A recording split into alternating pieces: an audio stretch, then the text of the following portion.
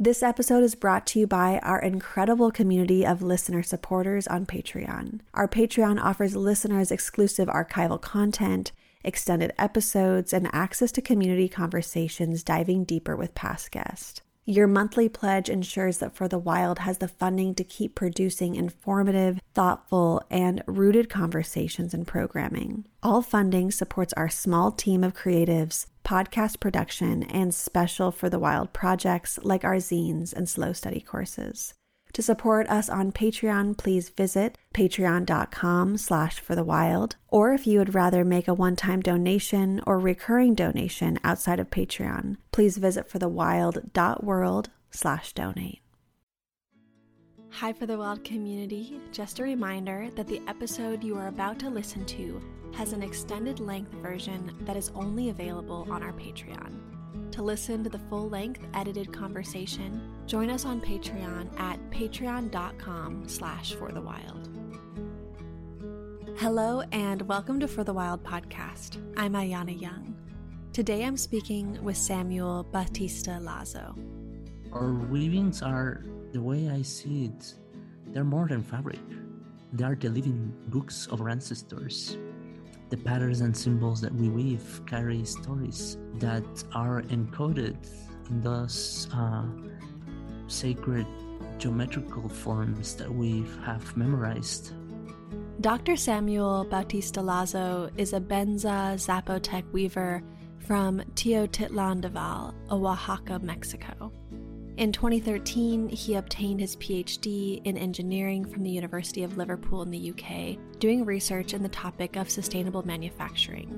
Samuel's research focused on finding ways to help industry mimic nature, where there is no waste. He created tools that engineers can use to guide them in their approach to transform waste into profitable co-products that stay within industrial loops and help build a circular economy. After obtaining his PhD in the UK, Samuel decided to go back home and connect back with his community and family weaving heritage.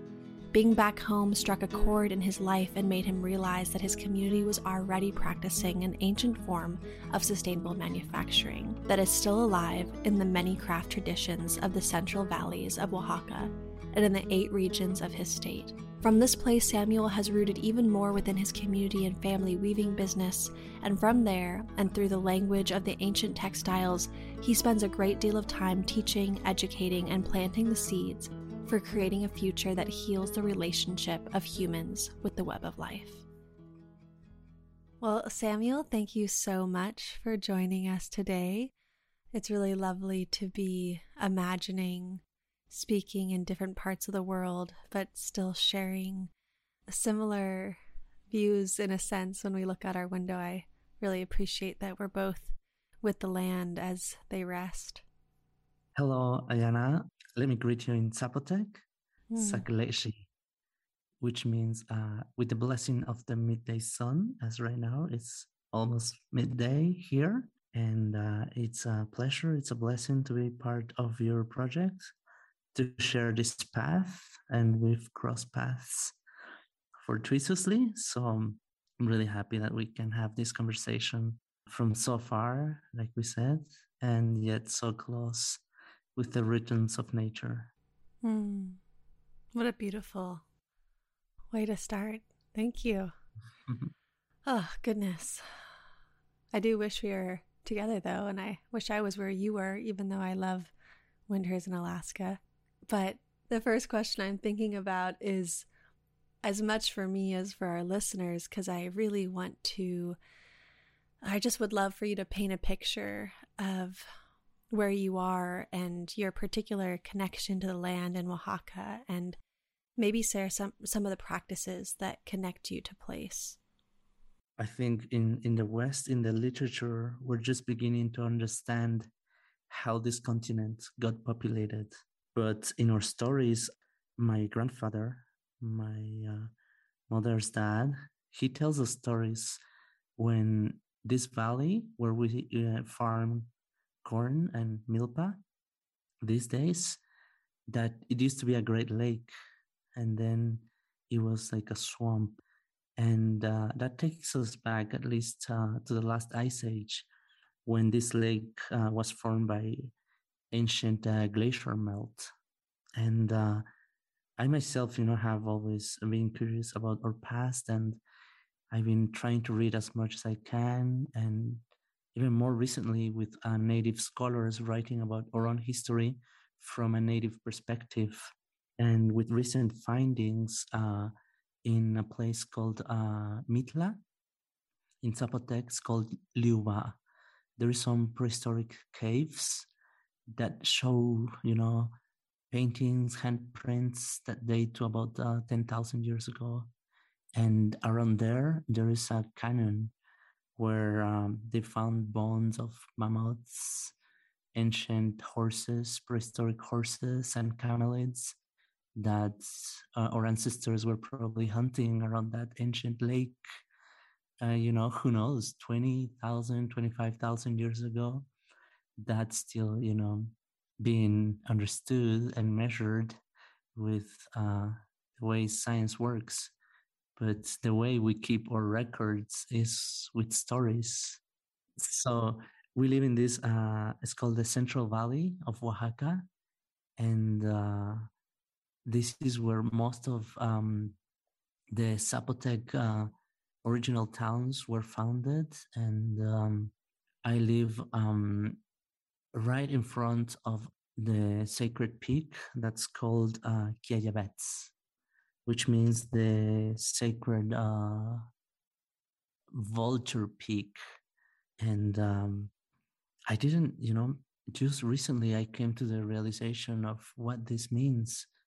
I was listening to this audiobook of Tolkien Sand, and this Aboriginal from Australia, native from Australia, was telling the story of how their people also kept those stories of how the ancient burials in the last ice age were done at these peaks that are these rocky peaks where they practice what's known as sky burials, like they do in Nepal, I think, where at the end of someone's life cycle, their bodies are offered to the vultures to be taken towards the sky. And I came to that realization, oh, this is why our mountain is called Quiayabets, because they were probably practicing those sky burials back then. And a lot of those ceremonies have been erased since the arrival of the Spanish and with the imposition of the new religion in our culture. So right now there is two crosses on top of this mountain, but yet the mountain is honored. On every May the 3rd, the whole town celebrates and climbs this mountain. There is a brass band that climbs up to the top. There is races to the top, and they share food and music, and everybody gathers there, just like in ancient times when our people hunt and gathered around these mountains, probably, gathering acorns, processing acorns, and hunting for meat, deer, rabbits. So the Central Valley is surrounded by, in the north part, by the Sierra Madre del Norte, the northern Sierras. And in the northern Sierras, they get up to about 3,200 meters, which is about 10,000 feet above sea level. And then that mountain range receives all the ocean currents and winds from the Gulf of Mexico. And then as it comes down into the valley, it comes down to about 5,000 feet. So you can imagine all the transition of ecosystems, where at the top of this mountain range, we have like 9 types of pine trees, Douglas firs, ferns, and lots of biodiversity. And then as we're coming down into the valley, the landscape changes. It goes to a low deciduous forest. And then at the valley, it's very dry, it's almost a little like a desert bush kind of area with a lot of cacti, agaves. And so we're blessed to live, in this diverse ecosystem. And then we have the valley where we're located right now. My town is called Teotitlan del Valle, and it's really well known for the weavings, for our traditions. And then as we go south, there is the southern sierras that rise up to close to 10,000 feet again, and then go down to the Pacific coast. And it's probably about 100 miles on a straight line. But if you were to drive from where we are to the Pacific, it takes about 7 hours on very windy roads. And then on the other side, we have tropical forests with lots of mango trees and papayas and lush vegetation. So we got it all in this narrow stretch of land. That's the narrowest part of Mexico. Thank you so much for taking us through. I felt like I was floating above the land with you and totally transported to another place. And you brought up a few things in your response that I want to explore more. Of course, I want to talk about your weavings and your business, Dixa Rugs. And there's also something you mentioned. I think you were getting to maybe the topic of colonization in Mexico. And I'd love to unpack some of that continued tension. In an interview you did with Of Sedge and Salt podcast, you mentioned the ways that colonization and globalization have forced changes to the ways you interact with the land. And so much of the insidious powers of colonization manifest at intensely local levels. So, yeah, I'm just interested in hearing how noticing the particular details of state control affects your relationship to the complexities of indigeneity in Mexico. Yes, definitely. That's something that we feel, and it's changing the way we relate to the land.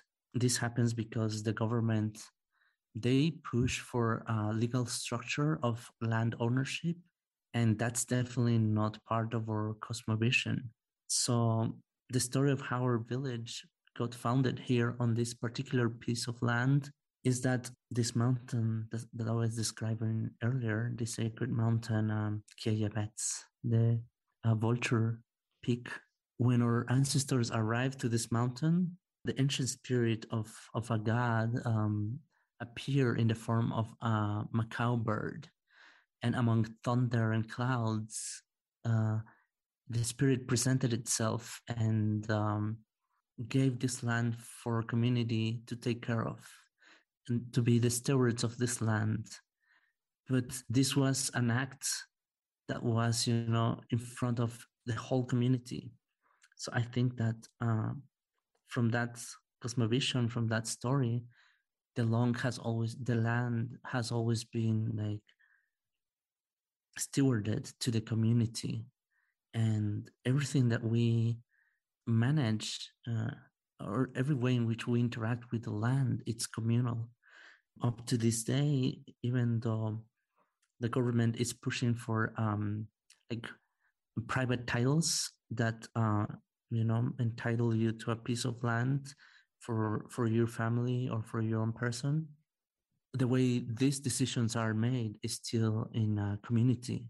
We have community meetings where we decide, for example, which newlyweds are allowed a new plot of land to build their own house and grow their own food, because sometimes for some or another reason, families, they have to sell their land or they split the land, and there is every year there's less and less available land, especially for growing corn, as the best lands have already been taken. But still, this is a community affair, and you can only have access to this community by being part of it, and also actually by intermarrying someone from the community, by being like intimately tied to the community. So that's the great advantage that we are still preserving. On the other hand, though, because there is this push for everyone to get land titles, and the government has this Or like in the folk tradition, we have this saying that says, La tierra es de quien la trabaja. The land belongs to those who work it. And this comes from the Mexican Revolution, when the big haciendas took over a lot of indigenous lands. And then the farmers, the indigenous people, fought back to have those lands, to recover those lands in their hands. And because they were the ones working the land, plowing the land, harvesting, they brought that, they coined that term, the land belongs to those who work it. However, this phrase, I think it's altering a very particular way in which we were doing agriculture, which is that we used to farm a plot of land for about 4 to 8 years, and then we would let that piece of land to rest for another 15 or 20 years. And when we do that in this Central Valley, a lot of mesquite trees and acacias grow. Like one tree is called Wamuchi, and also huizaches and mesquites that have deep roots that break up the soil, fix nitrogen, create microclimates, create an incredible habitat for many other birds and species of rabbits and other animals to nest and flourish. But now, because there is a push to be always working your land, then we stop giving that piece of land a period of rest, which is the way in which we were practicing our ancient agricultural system. So I think that's, for example, one of the dangers in which the federal government doesn't have a deep understanding of the way in which we have related to the land. So that nowadays, if you leave your land resting, for more than 10 years, then in these communities, you run the risk of your little plot of land going back to the community pot. So now everybody is, always constantly plowing their lands and working the lands. And also, that's another reason, is to always occupy our land and show signs of farming, so that, for example, when mining companies want to show up, they cannot just go and grab that piece of land because it's unused. So when the land is being used for agriculture, noticeably, then we feel like we have a better chance of fighting and keeping the rights of ownership for that land. Yeah, that's really interesting on so many levels. And I know here in Alaska, the mining issues are really potent, and it seems like the economic argument is the one that's most listened to. Like, if you can prove that the land is being used to make money in some other way, that's in a lot of ways the best the best tactic to win. And it's sad to not allow the land to rest, or be even to protect the land. It's so complicated what colonial capitalism has done, and what even those of us who are land protectors have to do in order to play in this system.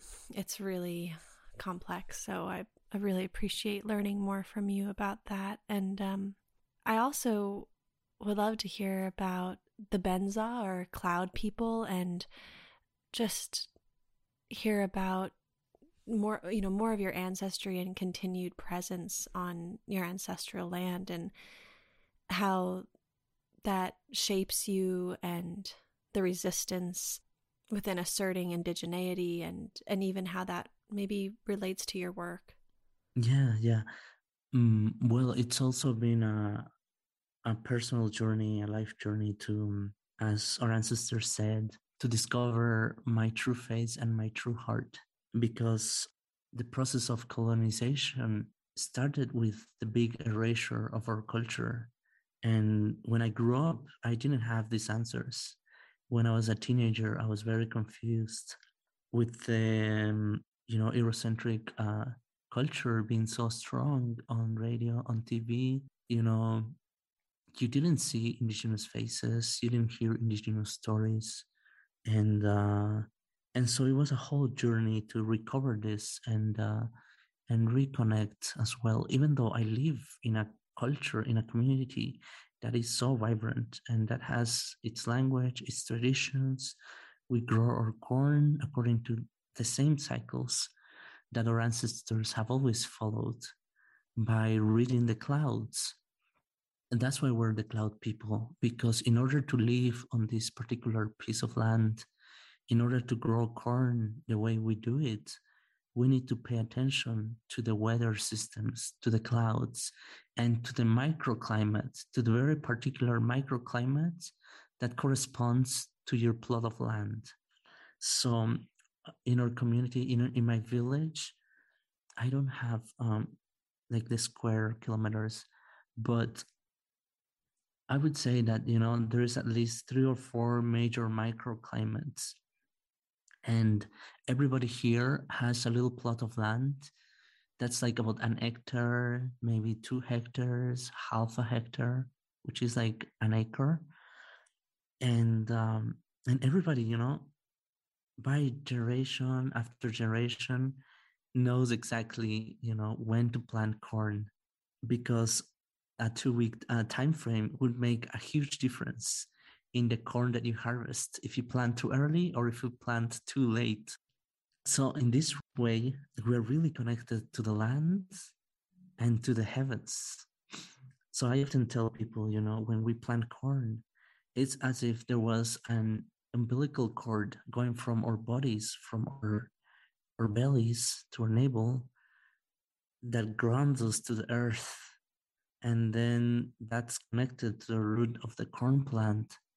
And as we pray for the rains, as we study the clouds, our prayers, are elevated towards the clouds. And then when it rains, that feeds the ground again and feeds our bodies and feeds and answer. And when our prayers are answered in that way, there's a full circle, a full connection between the earthly and the spiritual world. So a lot of the ancient stories, for example, even the ancient calendar is based on the cycle of corn. And in that indirect manner is how our stories and our knowledge has survived. I think anyone that plants corn, I call it in this spiritual way. I know in the West they call it dry farming, but for us it's spiritual farming. By listening to the voices of the clouds, to the patterns of the clouds, to the needs of the land, by uniting, by weaving these 2 worlds together, we are connected to the tapestry of life. And I think for all the indigenous farmers in the Central Valley, this is how they relate to their ancestors, to their ancient culture.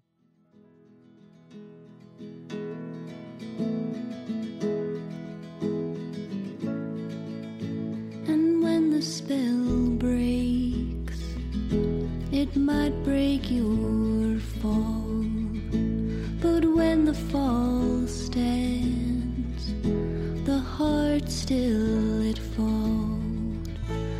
Fumble through the days,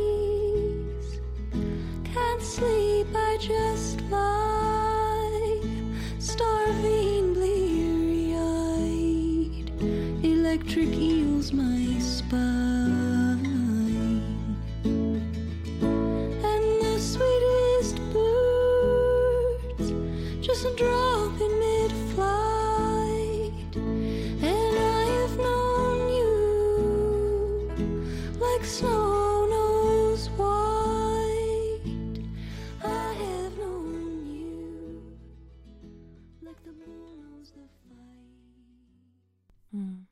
I love thinking about how your ancestors are nourishing the land and the corn through the bones in the soil, and the cycle of life that so many of us now in modern cultures are taken away from that cycle that's so beautiful and nourishing. And I really love being reminded of that. And Yeah.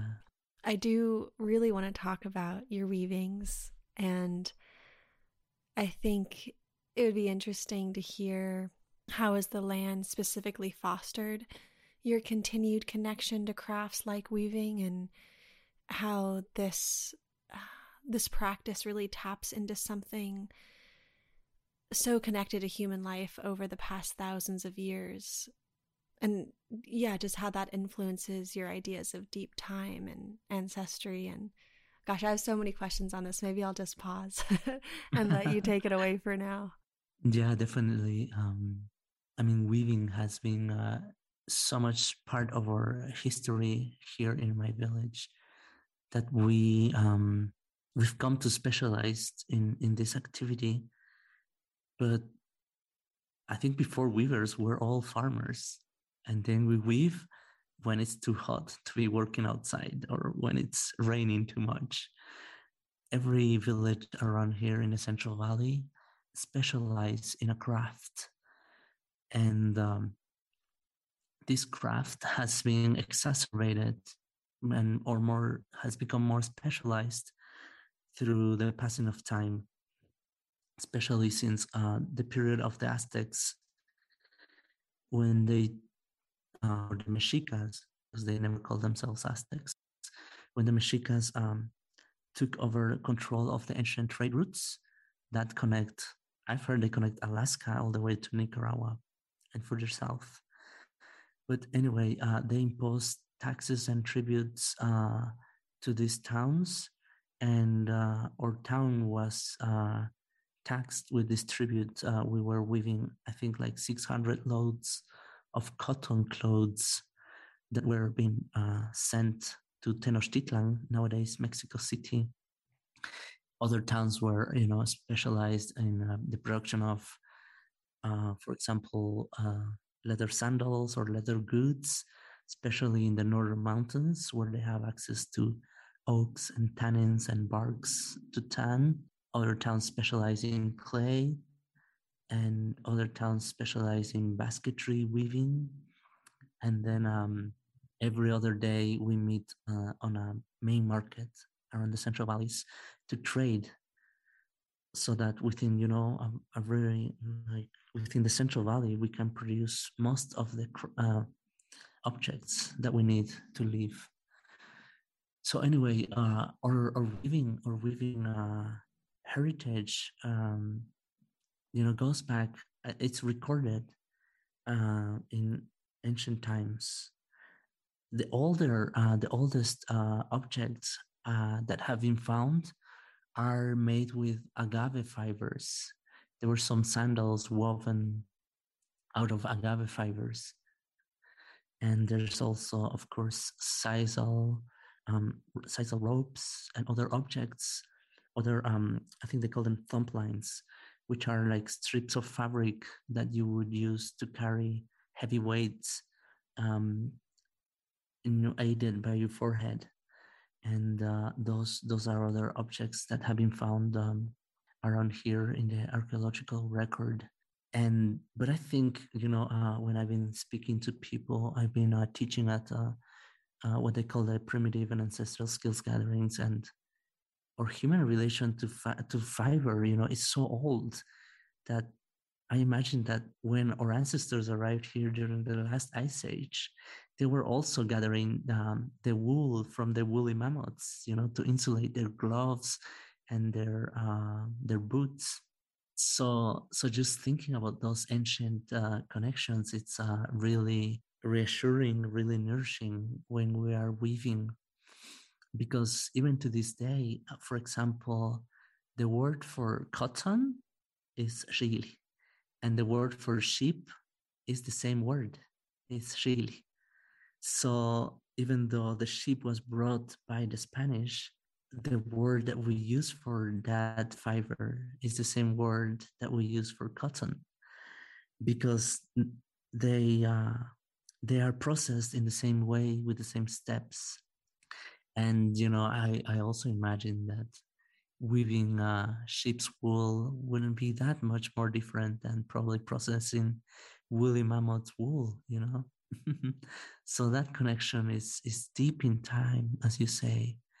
And I've come to realize as well that in order to heal our relationship with the planet, with the different rhythms of the planet, and the different what they call the life supporting systems, we need to heal our relationship just like we're doing.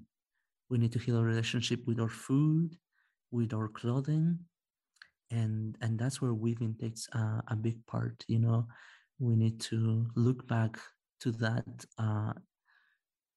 skill that we've delegated to factories, that we've as developed countries, or when we buy industrially made fabrics, we've delegated to other parts of the world that are also suffering, from those extractive practices.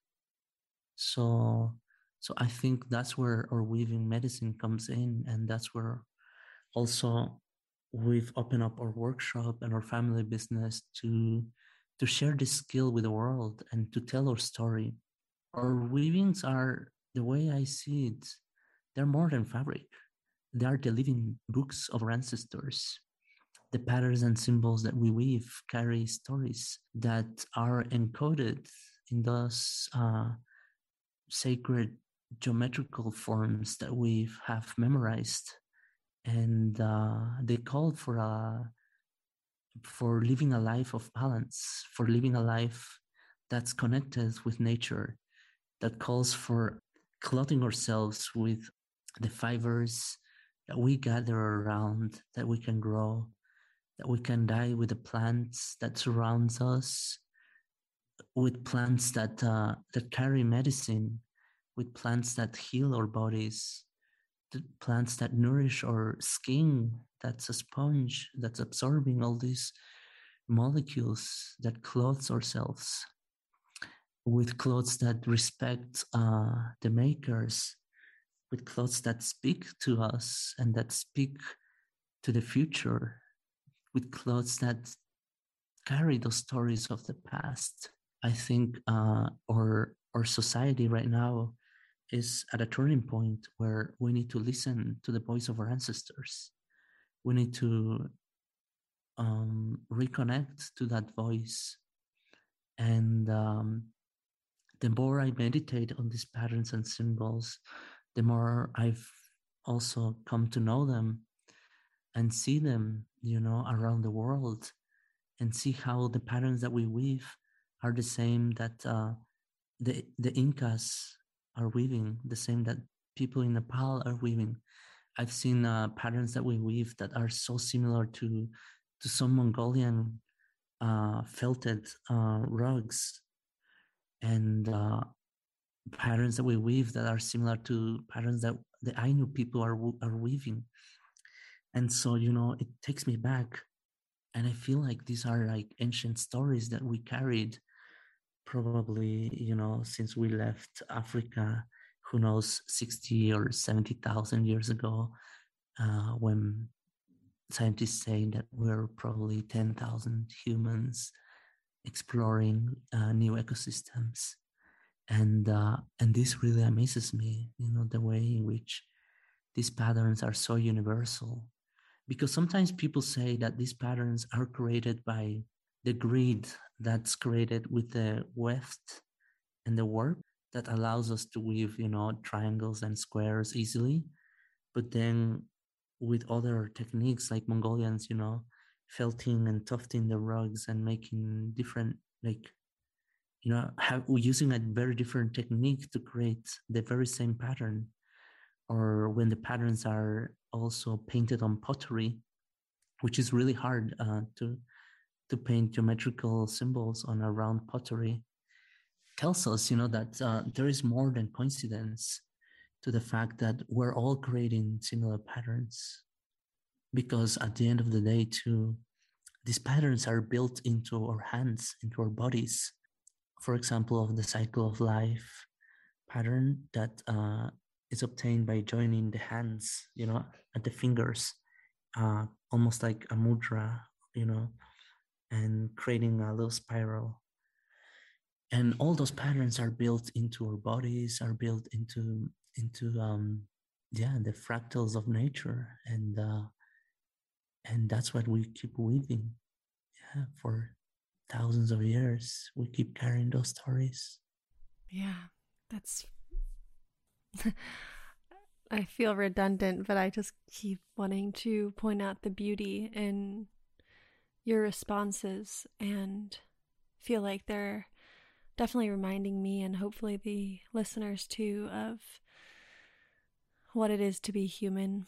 Again, I think it's gotten so confusing and we are conditioned to feel so far from source and truth, and so much of what you're saying feels like it's connecting back to something that feels real. And I think it's really brave in a sense, and I want to hear more from you too of how you feel, but that you share your culture and share your weavings. And I'm interested on how to decide when to share culture. In an interview with Thara Watt magazine, you say, quote, "It's a fine balance, no question, but sharing always came naturally to us. When we would go to the market to sell a rug, we would always invite people to see our town. We're proud of the sacred mountain. We love to show them the remnants of an ancient sacred site that preserves some of the motifs that we still weave," end quote. And then you continue saying, quote, "In the past, we were more secretive about our weaving techniques. We thought about our centuries-long stewardship of these techniques meant that we had to protect them, that they were ours exclusively. However, I believe that our craft must now be shared with the world because weaving is central to the human experience and not just to our culture. I wish to share that wisdom to help make this a better world, one thread at a time," end quote. So I'm just really interested on how you balance claiming culture with sharing it, especially in a time when it seems that so much of culture is either forcibly commercialized or, on the other hand, made to seem antiquated or even culturally appropriated or stolen. Yeah, I think I see that in our community, and it's really coming from a place of fear, that we lose our craft, that that our designs get patented by some other company, because it has happened. It has, and it's happened. Like, there is IKEA rugs that look exactly like our designs, or like South American Inca designs, or Navajo Hopi Diné designs, and they're just blatantly weaving socks and rugs and other goods that are industrially produced with those ancient symbols and stories, and yet no credit, or let alone any retribution, is given to any of our cultures or societies. So yeah, people are afraid of that. But I think on the other hand too, if we don't carry on this message, if we don't share this medicine, if we don't let people have the experience to gather things from the wild and to transform them with their hands and their heart into sacred objects, I think people won't have that opportunity to experience that, because I think that's the only form of like slow living, or that's the purest form of sustainable living. Because I imagine our grandmothers, they spent like close to a year to make a huipil, which is the traditional dress that they wove. They would weave it on the backstrap loom, and that act of weaving is more of a ritual rather than an activity or let alone a production method.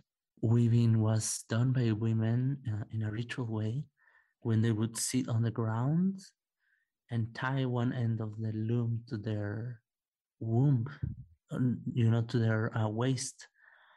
And then the other end of the loom is tied to a tree that represents the cosmic tree of creation, where all the souls of the people are living before reincarnating into this reality. So, in fact, in the very act of weaving, women are bringing together heaven and earth on their tapestry, on the tapestry of life, with the materials that they've gathered on the earth. And so when you weave something like that, when you spend a year weaving a piece of garment that will last you a lifetime, that you can inherit to your daughters and granddaughters, then those objects, become sacred. They become magical. They have power. They have voice. And I think that's where we should steer our societies towards. Sometimes I see a lot of greenwashing in the fashion industry, and I think in order to for the world, we're like 7 billion people on this earth, and in order to clothe everyone, in order to provide for everyone, we need to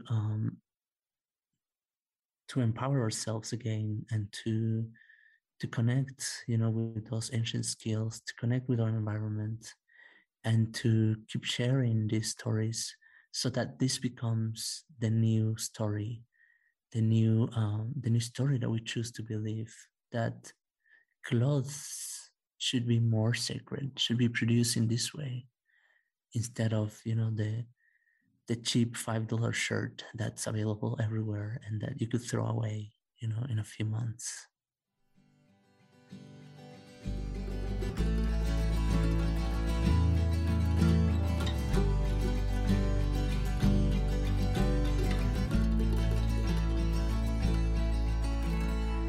I've bathed in the yarrow in the rose. Remember, it's not just babies that grow, though they might hold the miracle first breath.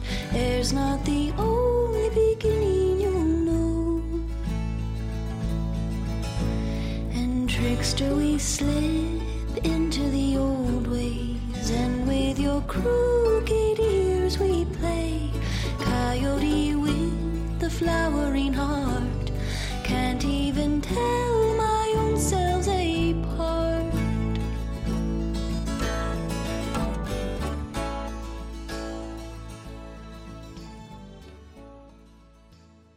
Yeah, the fast fashion is not only spiritually bankrupting us and taking us away from a deep connection to source, but it's obviously ecologically horrendous to the earth, let alone all of the human rights violations and slavery that it encompasses.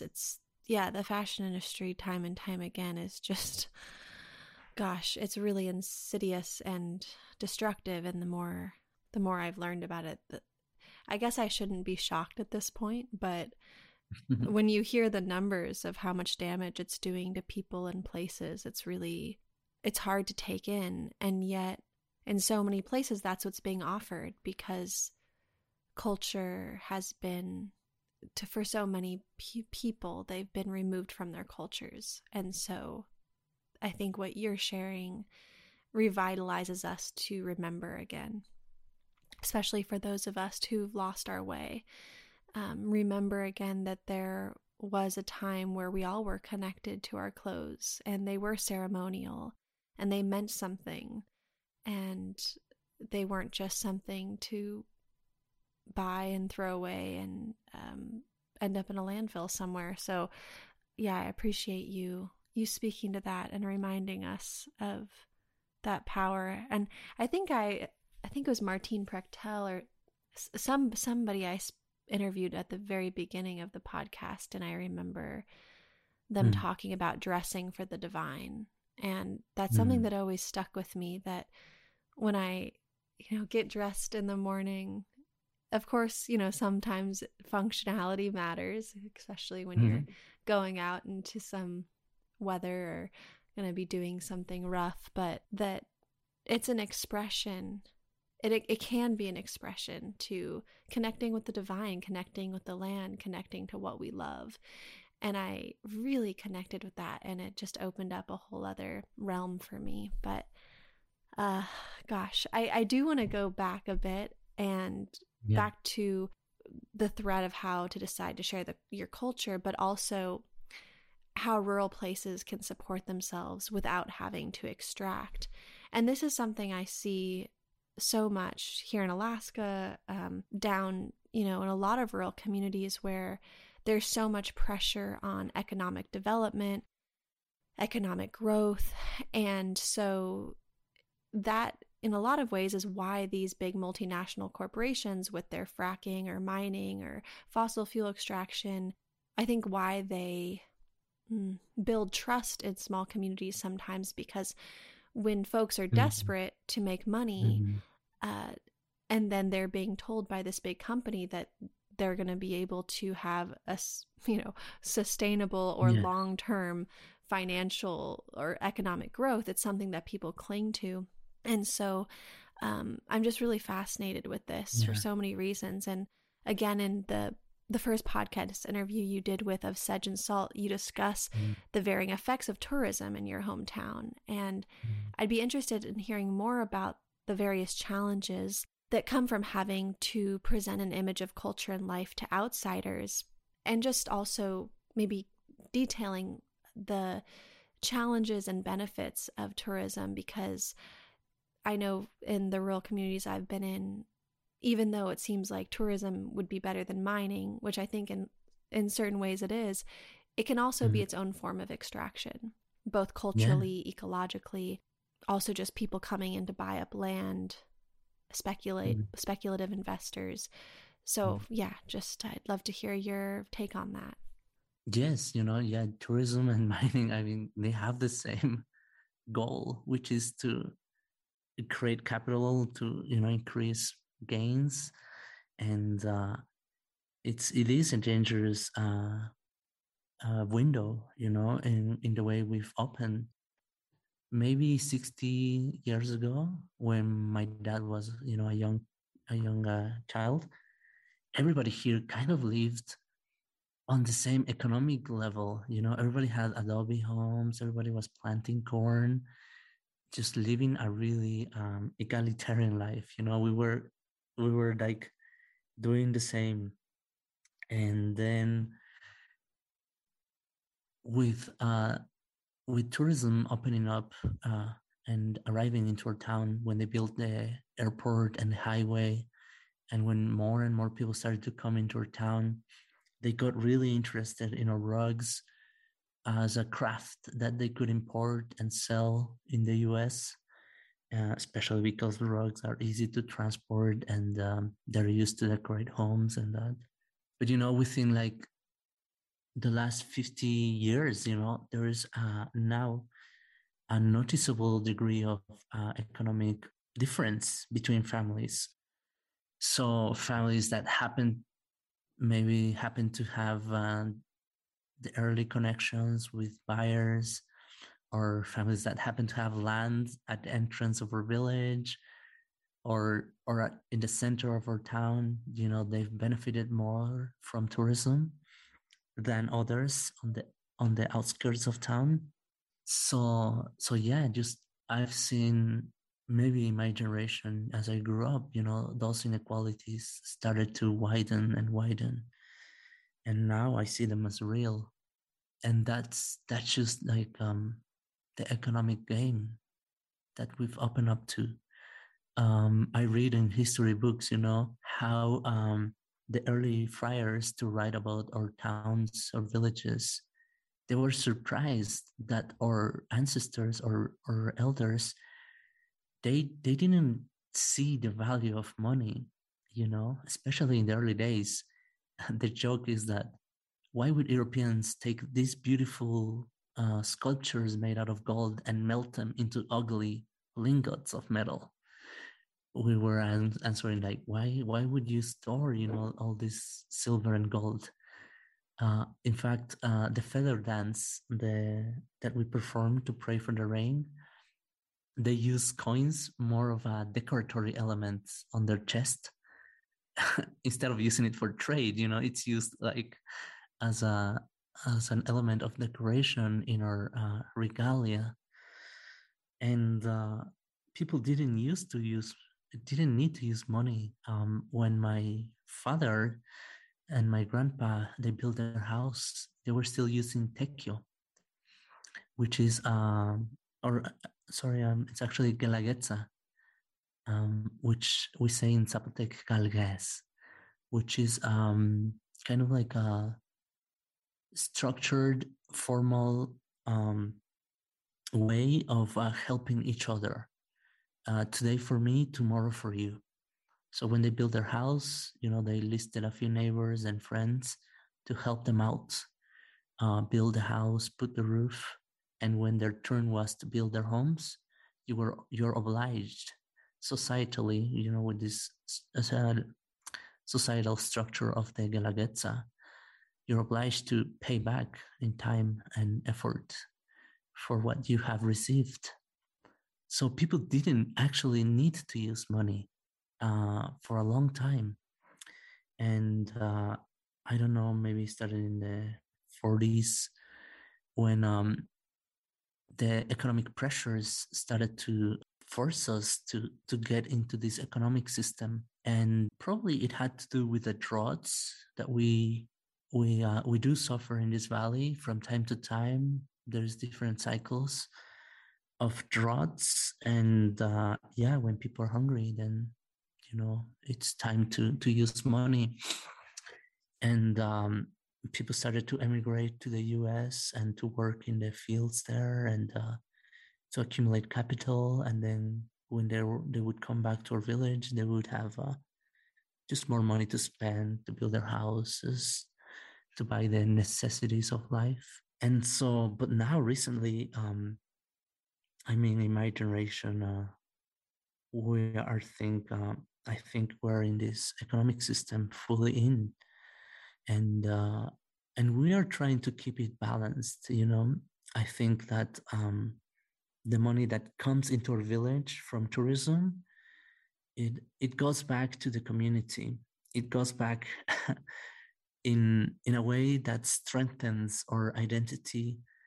People mostly, they do spend money on on having the comforts of life, because at the end of the day, we do want to also enjoy in the comforts of modern life, have hot water and have a truck to do your farm chores, and have a TV, or have the comforts of life.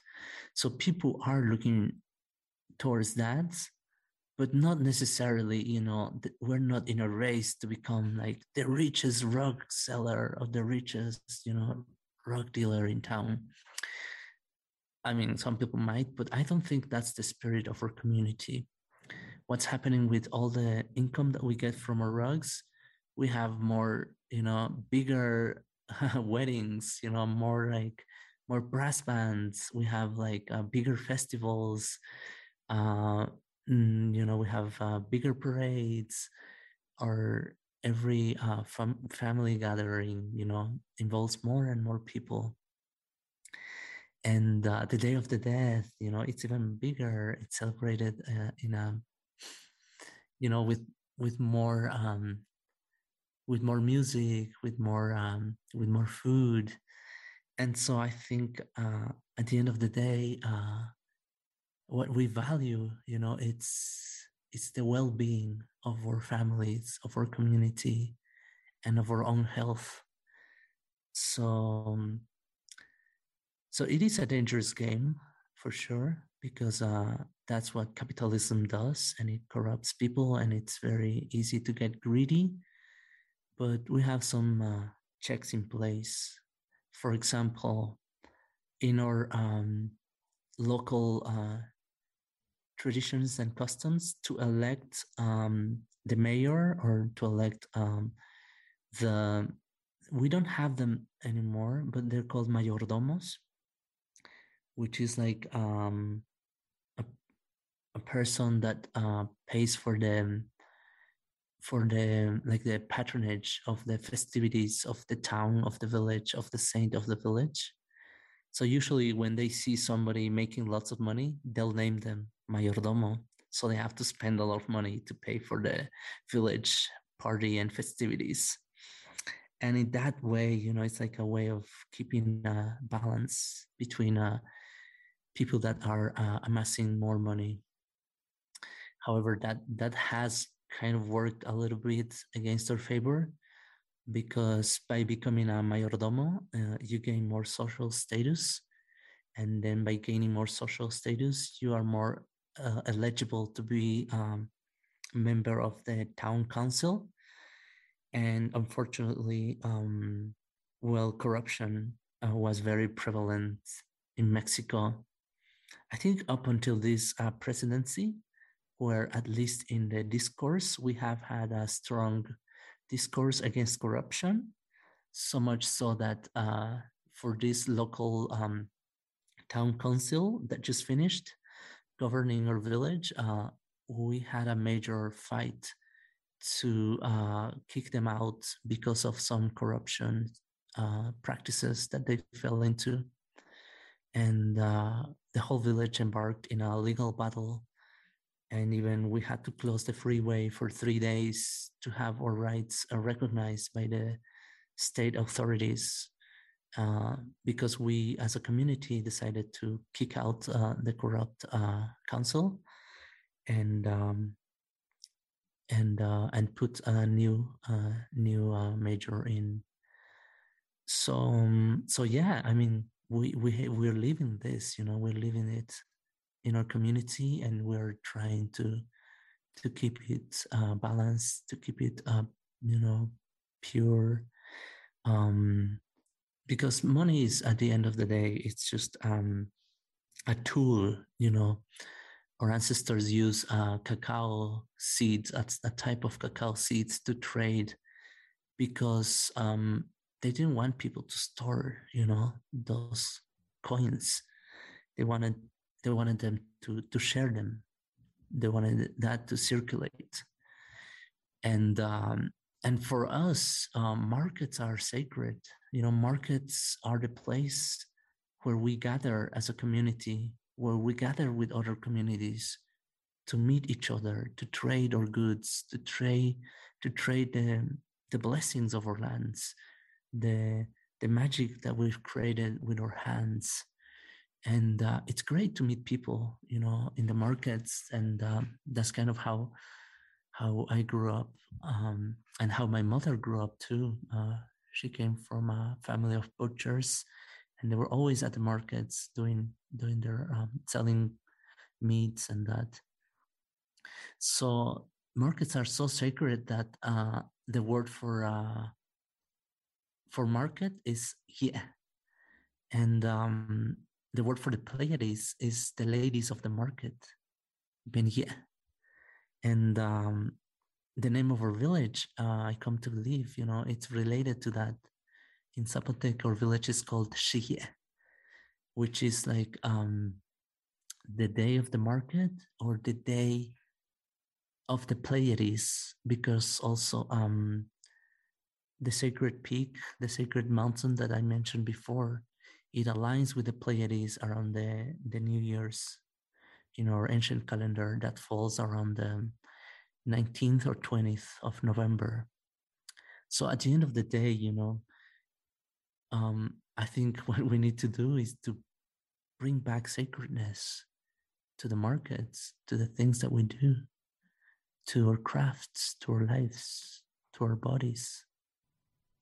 Gosh, Samuel, I could stay with you on this call so much longer and continue. And I could speak for 4 hours.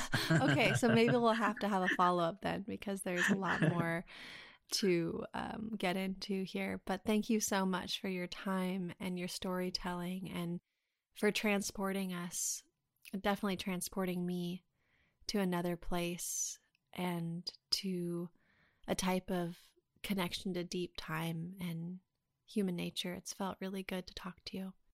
Thank you so much for this opportunity, Ayana. Thank you so much. And this is why we open up, so that we can inspire people, to connect with their own roots, with their own communities, with their own environment.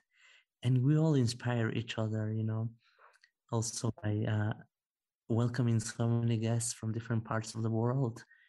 I've seen my parents too, be exposed to other cultures and to be curious about other people, about other languages, about other places. So yeah, I think that's the beauty of connection.